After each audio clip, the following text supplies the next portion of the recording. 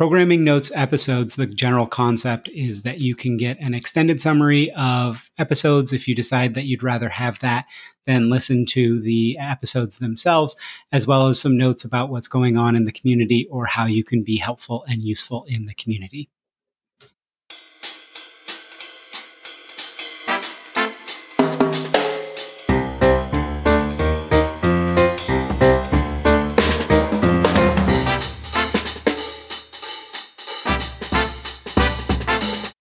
Programming notes for the week of March 12th, 2023.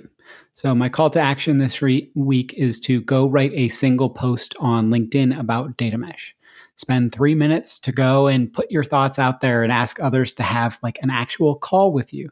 Literally everyone I talk to for this wants to chat with more people, but seemingly no one is even making a call out to say, please come talk to me. Do it in the Slack too. Ask people to just jump on a call and spend some time with you. It may not be, I want to talk to this exact person or whatever, and you're not going to necessarily get that, especially the number of people who tell me, hey, Scott, can you set up a call with Schmack? No, I can't. But that there's a lot of people that you can meet and learn and exchange a lot of information with, and that you can just get into the mode of making the ask. People in data are really too concerned with how they're perceived. Stop caring. I stopped caring and look at what's kind of come from it, right? I'm here to just learn, and it's really, really valuable to have that kind of a mindset. So I'll get off my soapbox. What's on tap for this week? On Monday, episode 204, Driving Towards Data Driven, How to Add More Data to Your Org's Decisions. This is an interview with Stephen Galsworthy. So it's just a fun and relaxed conversation with Stephen about how can we get over the hump towards actually being data-driven. He's worked at many orgs where data was an absolutely crucial aspect of their business, but it was creating data to create their product, but that didn't mean they had really good data on how people were actually using their products. It was just that their product was a data intensive kind of thing that they needed. So this is a lot about how to start to align yourself to get at the information you need to run better experiments, have better information about your products and how people are using them so you can drive towards creating better products. And then on Friday, episode 205, the Gartner Drama Files, which is Mesh Musings number 45. So honestly, this is something where I'm finally just going to call out people very specifically, right? I've seen a Gartner analyst and, kind of hanger on claiming Gartner created the data mesh concept. Clearly not at all true in my book, but it's time to tell the story and let people kind of decide for themselves. The episode goes into that, the whole fact that they were for a while undermining the concept and then trying to conflate data mesh and data fabric, and then the whole data mesh is obsolete hype cycle thing. Hopefully this is the last I really have to see, and people start correcting people who make these spurious claims and try to confuse people about things for their own benefit. But I think it's also important to kind of get it out there and end a lot of the confusion around this and just be able to move past it, because it's silly to see people trying to take credit when it's clearly not true.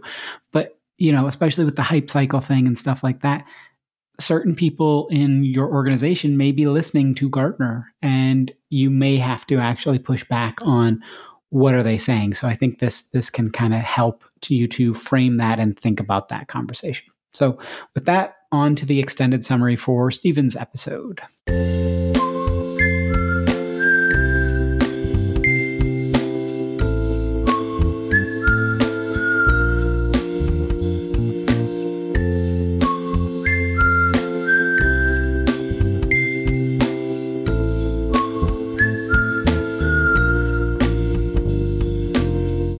Extended summary for episode 204, Driving Towards Data Driven, How to Add More Data to Your Org's Decisions. Interview with Stephen Galsworthy. So in this episode, I interviewed Stephen, who's the former head of data at TomTom. Obviously, given he's no longer with the company, he was only representing his own views. Steven started off with a bit about his background and working for companies consolidating information into a product they sell, such as TomTom taking in tons of data to create maps to sell. However, using data as a key aspect of your products doesn't necessarily translate into collecting and analyzing information about how your products are actually used, which would allow you to drive improvements like new features or even new products. Organizations that are focused on obtaining and analyzing information on usage and other market dynamics are likely to be those that win in the market more often going forward. Their user experience knowledge is going to be a much tighter feedback loop, so they're going to be able to iterate quickly. The AI flywheel is something Stephen mentioned that can create a virtuous cycle. You're creating data around interaction points with your products that feed AI to make the products better. The better they are, the more people interact with them, generating more interaction points, meaning you can make the product even better. Essentially, collecting and analyzing data to make your product better leads to you make your product better, leads to more people use the product, leads to more data to analyze to make your product better, right? It just keeps being a cycle that's better and better. However, if it's not inherently part of your business model, trying to pivot to that information gathering practice can be a tough sell for customers and or partners. Oftentimes, partners aren't even allowed to hand over the necessary data about usage. So think about how you'll effectively collect data as early as possible. Even if you don't start collecting it, then think about how you could around product user experience. There's obviously, we've talked about ethics and things like that. Historically, there's certain things that are ethics related, but if it's just is this a good user experience? That's a pretty ethical reason to be collecting data. A good way to build momentum around the importance of data to an organization is start small, according to Stephen. It might sound great to try to convert the entire organization to being data-driven at once, but Rome wasn't built in a day, just like all these data mesh implementations. Show some successes from working with data, find something that couldn't have been done without leveraging data like a new product, and then share those successes internally and encourage more parts of the organization to try leveraging data. Stephen believes that data should rarely be the deciding factor in decisions. The human in the loop is crucial, and it's crucial to make that clear to execs. You don't want them to think that data is a magic wand or a silver bullet, but they also don't want the data making the decision for them. Data is a touch point in decisions. It's used to create better feedback loops as you iterate towards good solutions. Leveraging data well often isn't really about making the right call at the very start. It's about finding better and better ways and iterating towards that. It's very important to frame the role of data in your organization well. It's what differentiates high-performing organizations in many cases based on Stephen's history. Again, it's not a silver bullet, but data makes it so you can make smaller bets to quickly get to a better solution via tight test, learn, and then iterate loops. Again, you want to create a data companion or you want to make data a companion to execs instead of an either or, to their intuition and experience. Data can help them arrive on the right decision, somewhat upfront, but also once you're kind of moving down the path, it can help you to better navigate the path as you're moving forward. Stephen laid out a data maturity journey for an organization or a team. You need to start with collecting data. It seems obvious, but you need mechanisms to actually collect data, as noted earlier. Once you start collecting data, you need to become, the most data-driven team, or you don't need to become the most data-driven team in the world overnight. Right? Start to process and analyze the data, find bits of information and insights to assist you as you decide if there should be a formal data analyst or data scientist on the team or not. But again, you don't need to go from we've got data, now we're, really cooking and we're doing absolutely everything data driven. It's a process. So from there, drive to faster experimentation and improve. The faster you can get solid information and iterate, the better. That will naturally lead to more data democratization as people see the value of data and want to get involved. That can easily build from, a single team level up to a larger organization level as well. But it's a journey. It's not a switch to flip. Being cognizant of the cost of data acquisition has been relatively easy for Stephen since his past employers have been involved in kind of that hardware and IoT space. And there was a distinct cost to pipe that data back into the organization. But it's easy to lose sight of the cost of data collection for many organizations. He recommends looking at what data you want to collect by specifically what you want to figure out and why it might inform a decision. Just collecting data for the sake of data isn't good. Personal note here, you really want to have these conversations as early as possible about what data you would want to collect or what questions you would want to ask, because the earlier you have the data, the more you can shape your decisions. If XYZ metric will be crucial for a decision in 6 months, you don't want to start collecting the data in 6 months. So start to really shoot ahead and really think about what is my path of the data I need to collect.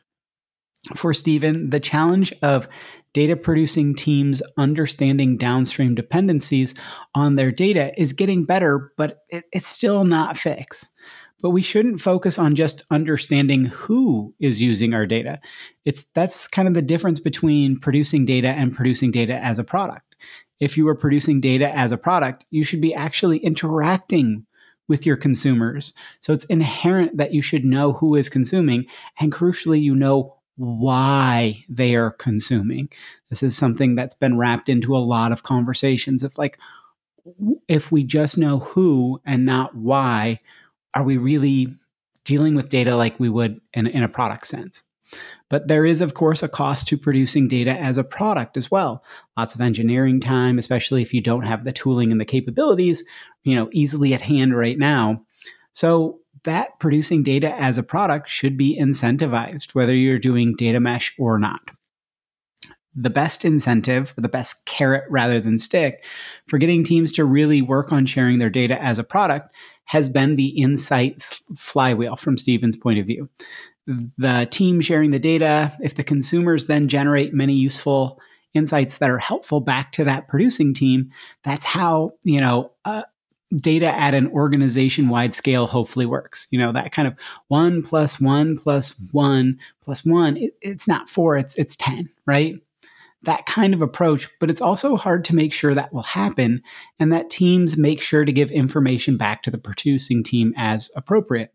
You want to try to foster an org culture of, if another team wins from my data, that is a win for our team too, but it's easier said than done and, in the org and incentive structure. So, Stephen talked about this problem of these really, really long downstream chains between when that data is produced and it hands off between 5-10 teams or something like that before it produces anything that could be useful back to the producing team. Look for those mutually beneficial use cases for the producing team and downstream consuming teams. Really look to solidify those, because those like multiple handoffs, everybody knows that there's tons of value leakage there, right? Lots and lots of problems. Anyway, I won't go off anymore on a tangent. So in wrapping up, Stephen talked about how you can get a team that isn't data driven to start heading down the pathway. There was the data maturity journey mentioned earlier, but this is about developing a passion in someone on that team for data and then letting their enthusiasm for and the results from data get everyone else on board. You have to deploy someone. You may have to deploy someone into that team, but make sure there is someone in the team driving them to be more data-driven because of passion instead of simply trying to use that stick to get them to do what you want.